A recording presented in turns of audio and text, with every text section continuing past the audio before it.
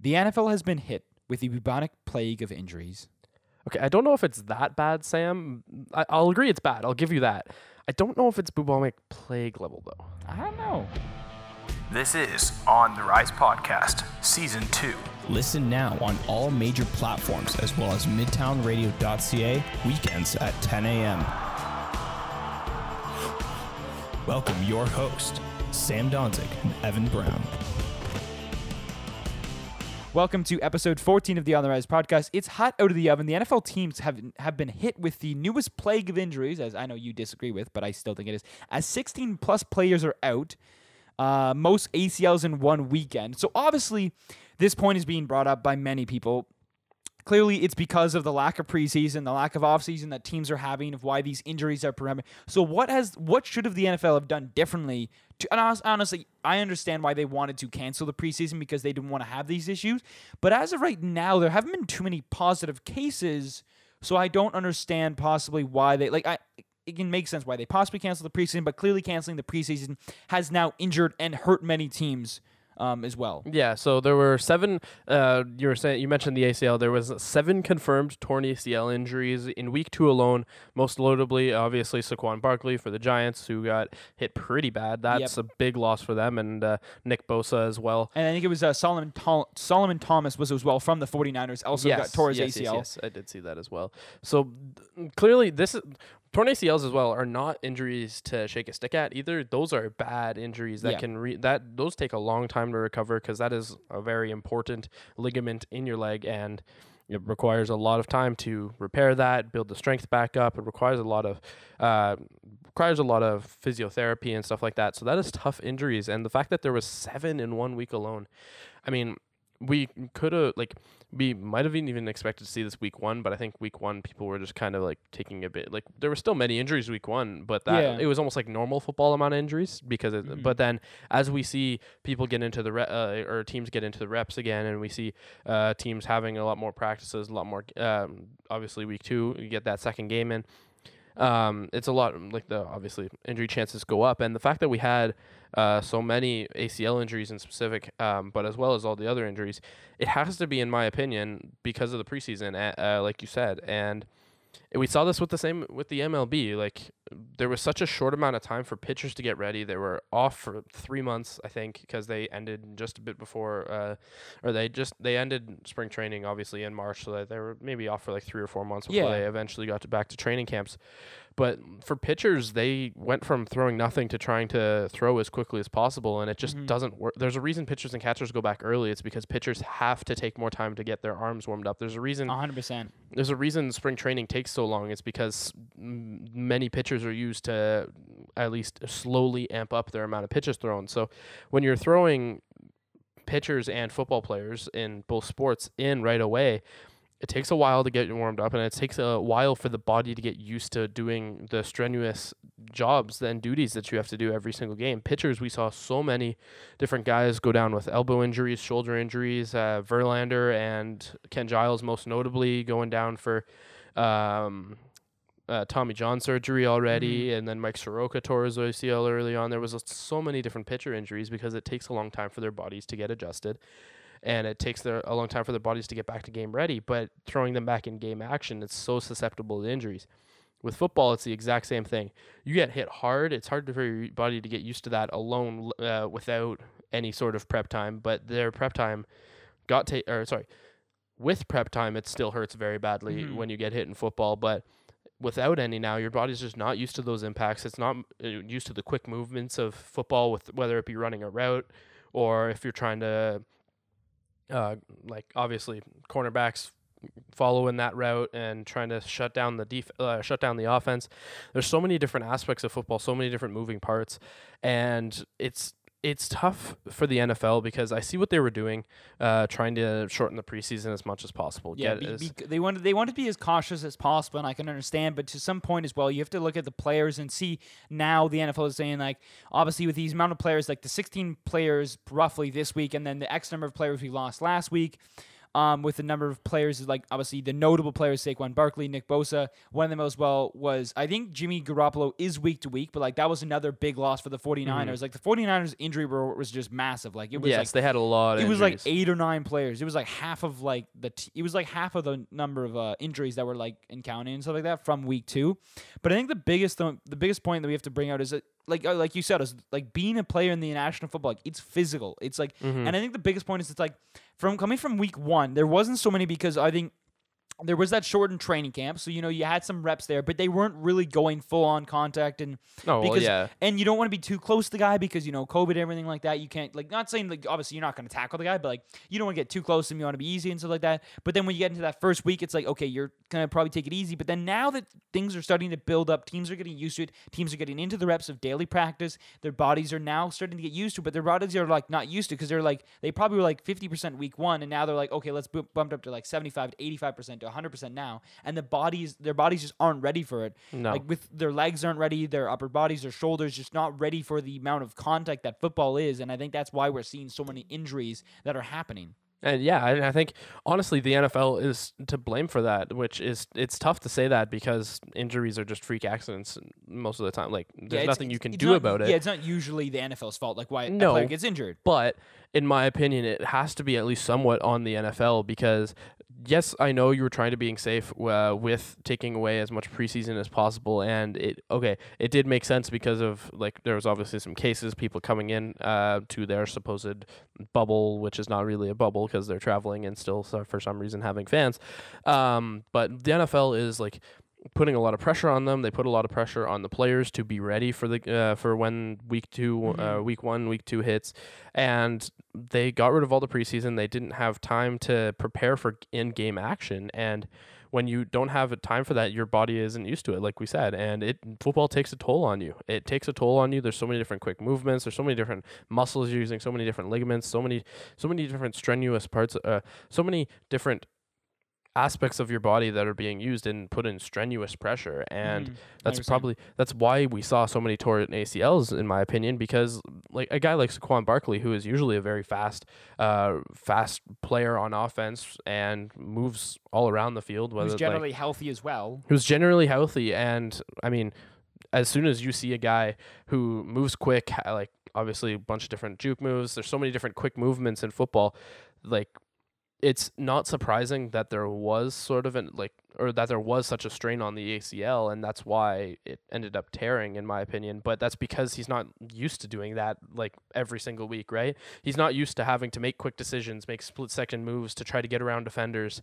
He wasn't used to that because he was in practice against teammates who weren't putting in a ton of effort to try to tackle him or something like that, right? So, in my opinion, that for like using him as an example, there's so many different ways that a football player can tear some sort of ACL, MCL, LCL, whichever.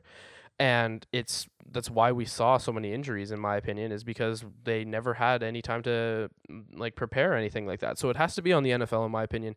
You need preseason games, and it's not just as like a warm up to get people excited for the season. It's a warm up for the players. They need it to prepare, and they need it to get their bodies healthy and ready for when the strenuous season comes.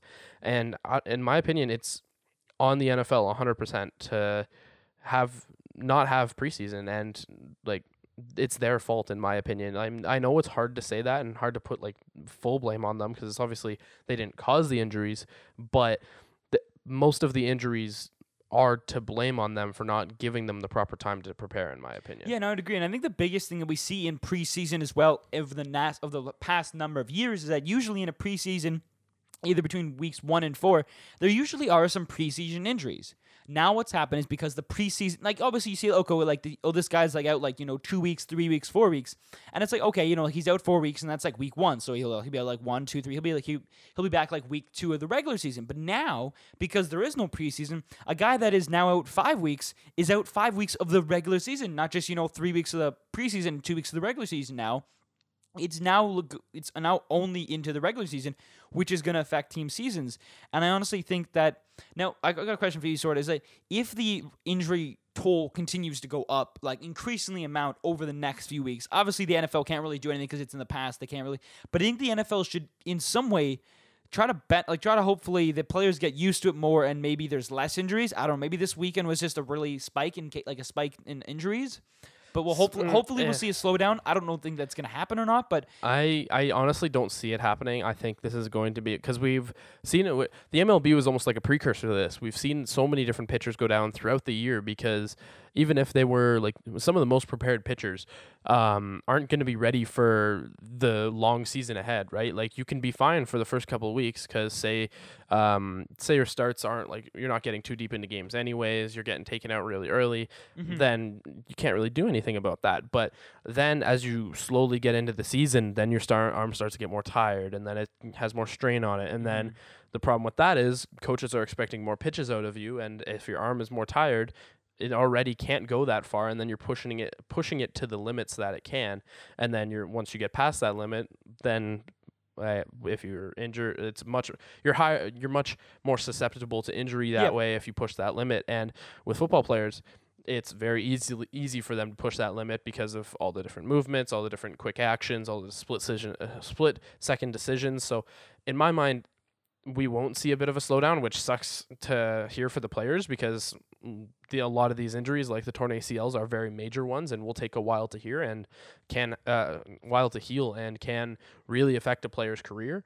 But because they weren't prepared, there's nothing they can really do. It's just honestly, it's tough for coaches to say this, but you might have to tell your players to take it easy. You have to tell them that they can't put too much strain on their bodies. They can't force themselves into extreme situations because it's so much more likely that they're going to get injured in a season like this. And as a coach, you have to be wary of that. And I think coaches are going to have to start to tell their players, like, listen, I know you want to go 100% right now, and I know you want to put everything onto the field, but you just can't do that. We need you for the rest of the season.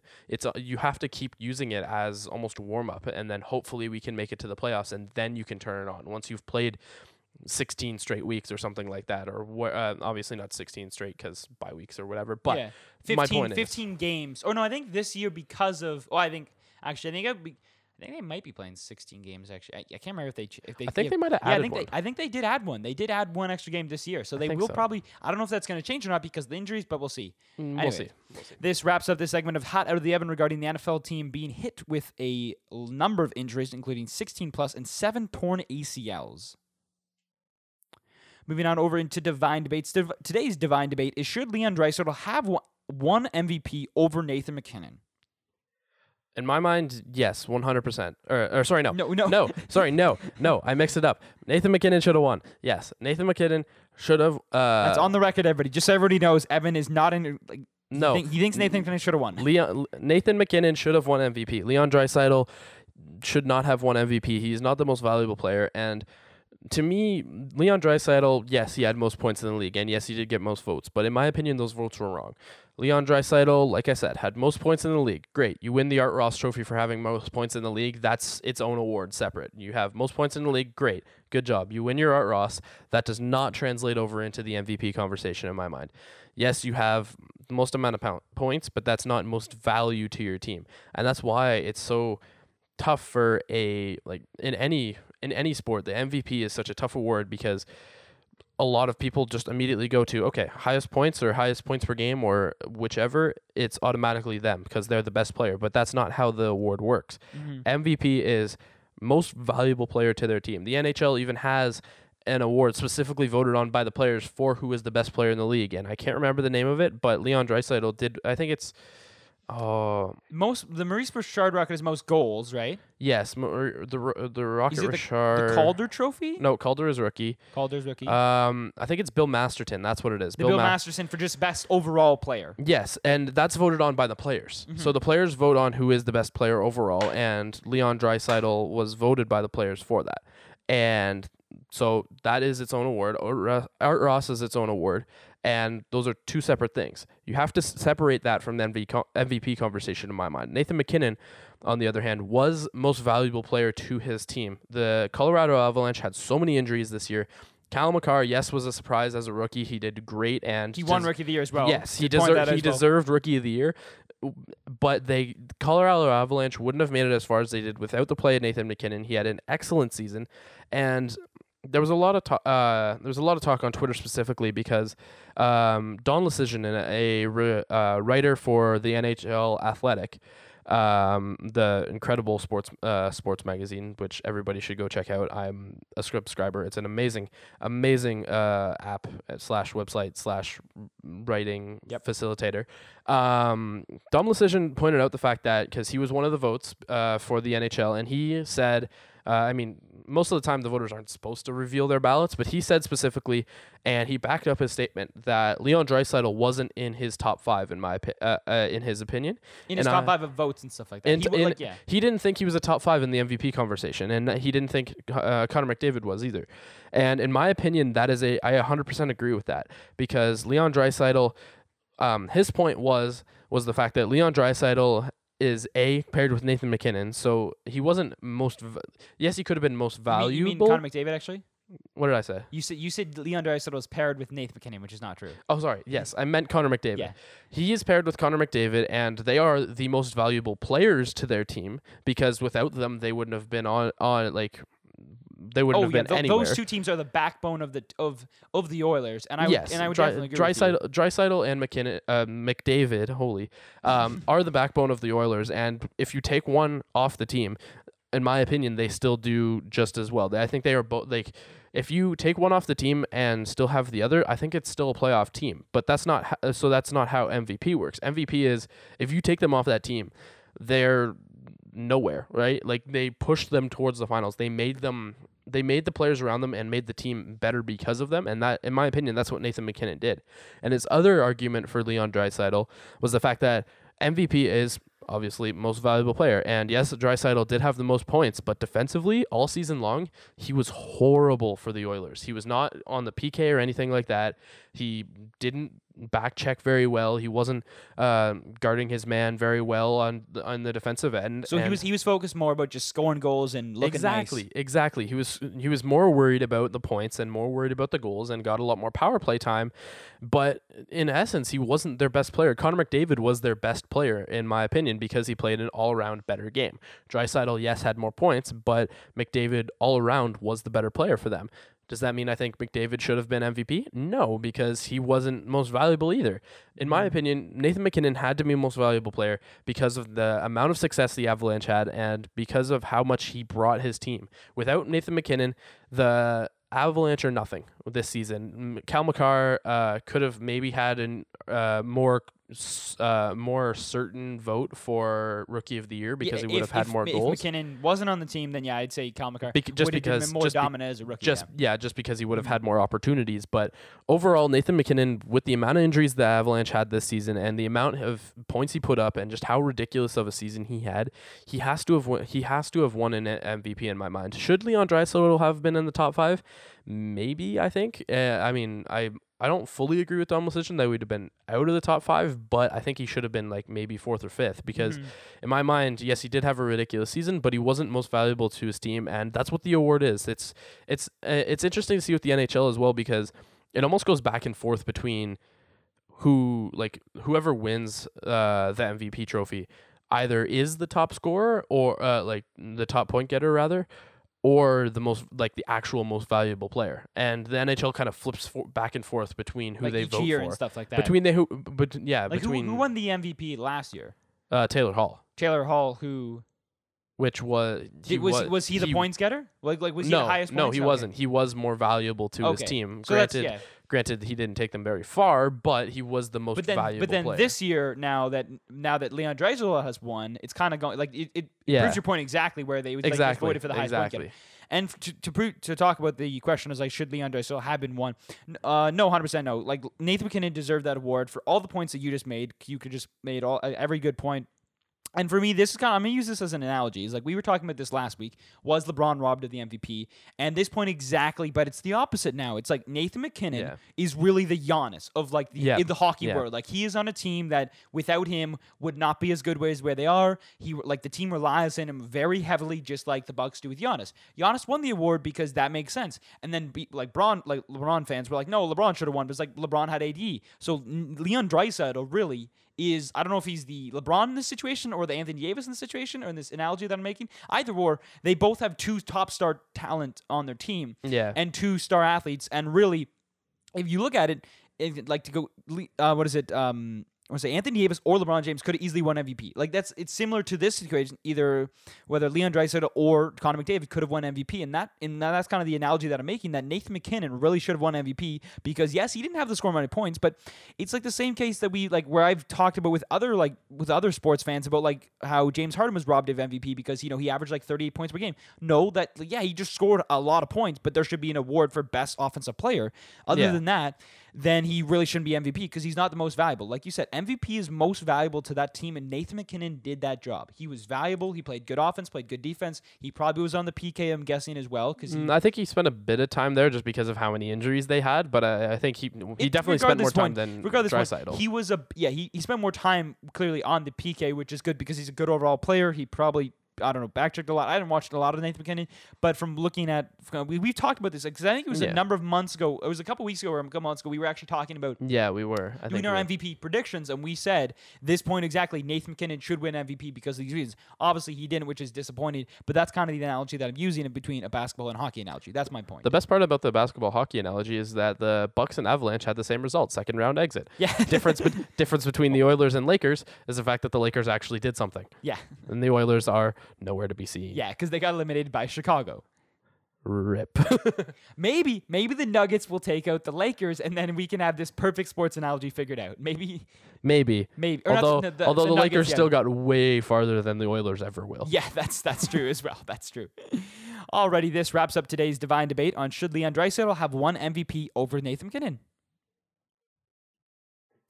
Moving on over into our third and final segment of today, it's what were they thinking? And this is a most recent one. Usually we kind of talk about the ones in the past, but this is very recent. The Falcons have, they blew a 15-point lead in the last 5 minutes of an NFL game. Sam? What? Who did they lose to, Sam? Oh, they lost to the Cowboys. Yeah. Indeed they did. Yeah. Just point that as well. And they failed to win the onside kick. So, first let's talk about that onside kick play because the kick was made. The Cowboys obviously were waiting for the ball to run, they're to pass the 10 yards so that they could grab it. The Atlanta Falcons were sitting there, waiting for it to just, magically, unless they were waiting for it to go out of bounds, which I highly doubt, they just didn't jump on it. I was so confused because I was like, why didn't you jump on it? You have the chance to win the game. All you have to do is fall on the ball, and you couldn't do that. Yeah, I have no idea. And granted, I think watching the play, to be completely honest, I think it was from what I had originally heard, because I honestly turned off the game before the end of it because when you were down 15 with 5 minutes to go, you down thought 15 maybe down not. 15 with 5. I turned it off when they were down 19 points in the first half because it was that ridiculous. But hearing about the play, it was honestly a bit blown out of proportion because I thought what I pictured when I originally heard about the play was they just kind of watched it roll past them and didn't do anything about it.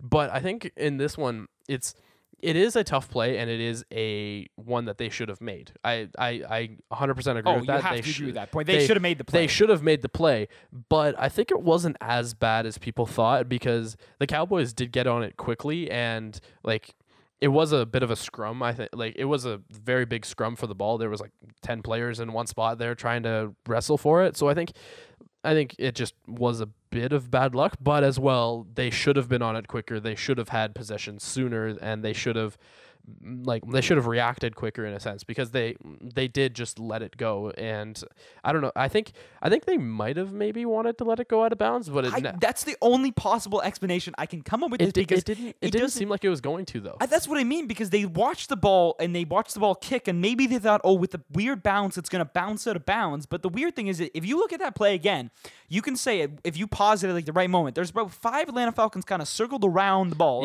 sort of around a campfire, and there's one Cowboy player really close to it, kind of like a campfire. They're watching the ball. They're they're watching the ball. They're just waiting. It's like they were waiting for the ball just to magically come into their hands or anything like that. But I understand. I don't know what their goal is because as the defensive team recovering, or I don't know, as the team that recovering the kick, you don't have to wait for it to count. The ball could have been kicked, and you could have and usually with the onside kicks, most teams. Because I've seen onside kicks where it goes up in the air and they try to jump at it. And that's usually where they'll kind of wait and spot. But what doesn't make sense to me is that it was a point that was brought up from other analysts as well that Julio Jones was in the second line. He wasn't in the first line. But usually, from the experience that I played football, usually whenever they're like the team, let's say you're like playing against a team, for whenever we played like, high school football, we always had the receivers line up on an onside kick because they have the best hands. They have the hands team. That's what that was literally called. Yeah. It was the hands team. So it was like receivers and tight ends would go up to that front line and they would go get the ball because they would just, obviously when the opposing team is trying to kick the onside kick. So I don't understand why Julio Jones wasn't up there. There was, I believe it was, one of the tight ends was up there. I think that was true. And he kind of just backed away oddly. It was really odd. And I think in that moment, I don't know. And credit to the Cowboys. Credit to the Cowboys 100%. I want to give credit to the Cowboys. Dak Prescott, that was impressive. It was such a coming great back game. with it was a 15-point lead with less than 5 minutes. I saw. They scored 2 touchdowns and they got I think another field goal as well. 2 touchdowns and a field goal. I saw this stat that was like with when they had the 15-point lead with like 8 minutes left.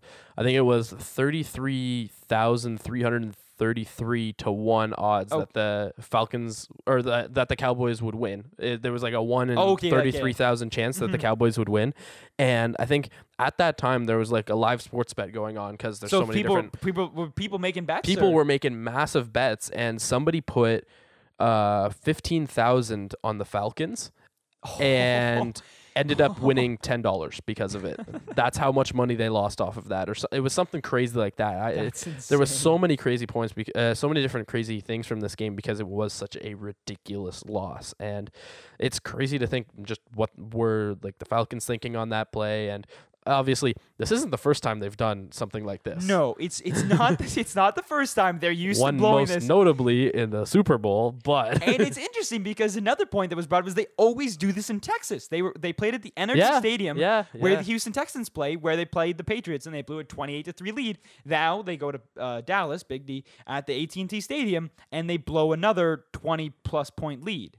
It was so like 20. What I'm hearing is when the Super Bowl is next hosted in Dallas, Dallas needs to make it to the Super Bowl somehow against the Falcons, which I don't even think is possible. Because the Falcons are just so bad. Because the Falcons are so bad, and because I don't even think divisions that matches up.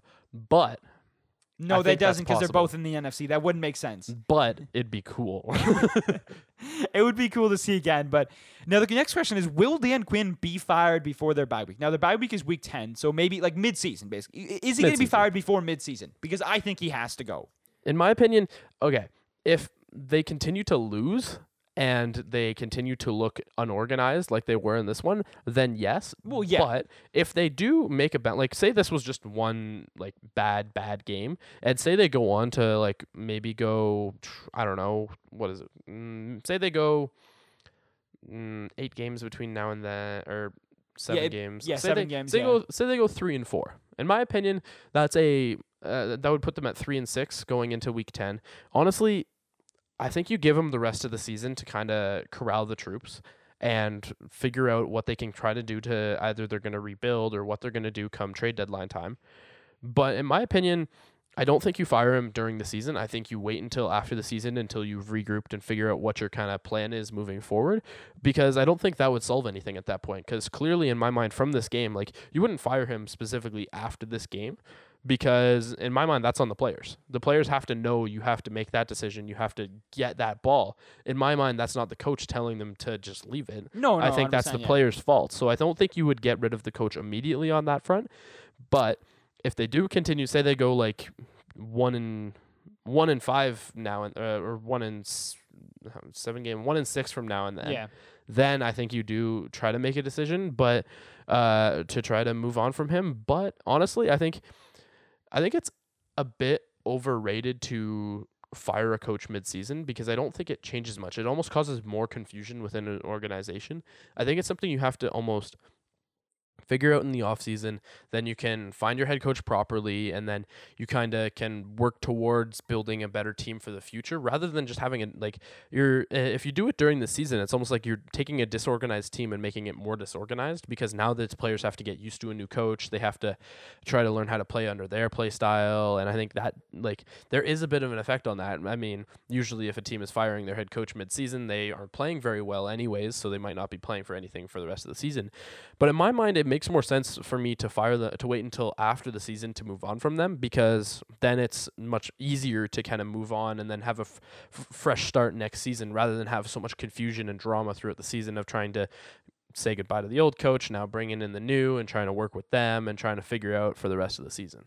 I would agree with you to some aspect. I don't think that whole loss, if they continue to really like do bad and they just lose big games or they just get blown out and they just like if they lose in close games and they're just they're trying their hardest and then maybe not. But I don't think it's all on Dan Quinn because there's also an offensive coordinator and a defensive coordinator. I don't know exactly how, because I know some head coaches do kind of help with the play calling of the offense and the defense. Some coach, I don't know exactly what Dan Quinn's role in the Falcons offense or defense is, but if he has some role in the defense, there's also a point where the Falcons defense gave up a 15-point lead. Like all they had to do was just play defense and the offense just not like just run the ball, like kill The some offense time. had done their part at that point. The offense had put up 40 points, like 39 points. That is nothing on the defense. Nothing on the offense. The offense, if you put 40 points up in a game, you're destined to win.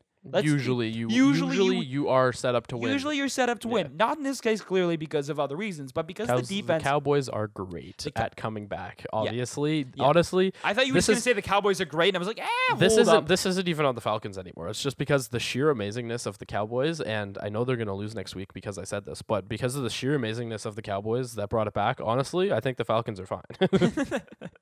No, they're definitely losing week 3. By the way, if they lose week 3, it's because of I said that. So I'm just putting. That it's not because the Seattle Seahawks are the better team and they. We play Seattle this week. Yeah, this week. Oh. Yeah, Sunday in Oh, Seattle, 4:30. Be ready. Be ready to. I can see what's going to be talked about on the next episode. No, I honestly think that it's more on the offensive coordinator and the defense. Like the offensive coordinator did good, but I think the defensive coordinator clearly struggled. I think really both coordinators struggled because you have a 15-point lead and you have 5 minutes and you easily could have got the ball back and you could have just ran out the clock. Like let's say they probably like after the Dallas had scored the one touchdown, it was like 39-31, I think. So at that point, you get the ball back. It's not like you gave up multiple onside kicks. It was not multiple. It was just one onside kick. But you have the ball. Just run out the clock. Run out the clock. Yeah. And obviously, they're most notably for not running the ball in Super Bowl 53. Yes. So this issue brings up again. Clearly, they did not learn from their mistake of running the ball or just passing it and killing clock. Now, my question is to you, because you might know this better than me. Was Dan Quinn the same coach that was a part of that Super Bowl team, or is he a different coach? Because that's one thing I am not 100% sure about. See, I think Dan Quinn. Because if he was their coach at that time. No, he was. Kyle Shanahan was the offensive coordinator. That's what I'm thinking. Kyle Shanahan was the offensive coordinator. He was the offensive mastermind coordinator that led them to that amazing year in 2016. Dan Quinn was that coach, but Kyle Shanahan was the offensive coordinator. So he was the head coach that part of the team. Then why hasn't he been fired sooner is my new question, because I don't know, clearly because they have a so problem. many people have so many have pointed out the fact that they just haven't been the same, and I totally agree. After blowing that 25-point lead in the Super Bowl, you just lose all hope. Like if you lose it that big, like confidence your team, is shot. Your confidence is shot for a while. Like there's no rebounding. Like you have some better years here and there, but they're just not the same team. If they had gotta won feel that, bad for the QB though. Yeah, gotta feel bad for Matt Ryan. Like gotta feel bad for Matt Ryan. He put up 39 points with the offense, and he lost the game on a special teams technicality and the blowing of the defense as well. Like of the defense not doing their job and allowing the Cowboys to come back as well. So it's going to be interesting to see what happens. We'll probably be talking about the Seahawks and Cowboys game on the next episode. We'll definitely be doing a game preview of that. This wraps up this segment of what were they thinking regarding the Falcons blowing a 15-point lead in the last 5 minutes and failing to win the onside kick. That wraps up this episode of Season 2 of the On the Rise podcast. You should follow our Instagram at Rise Podcast, listen in on midtownradio.ca, and visit our website, ontherisepodcast.ca. We will see you on Saturday.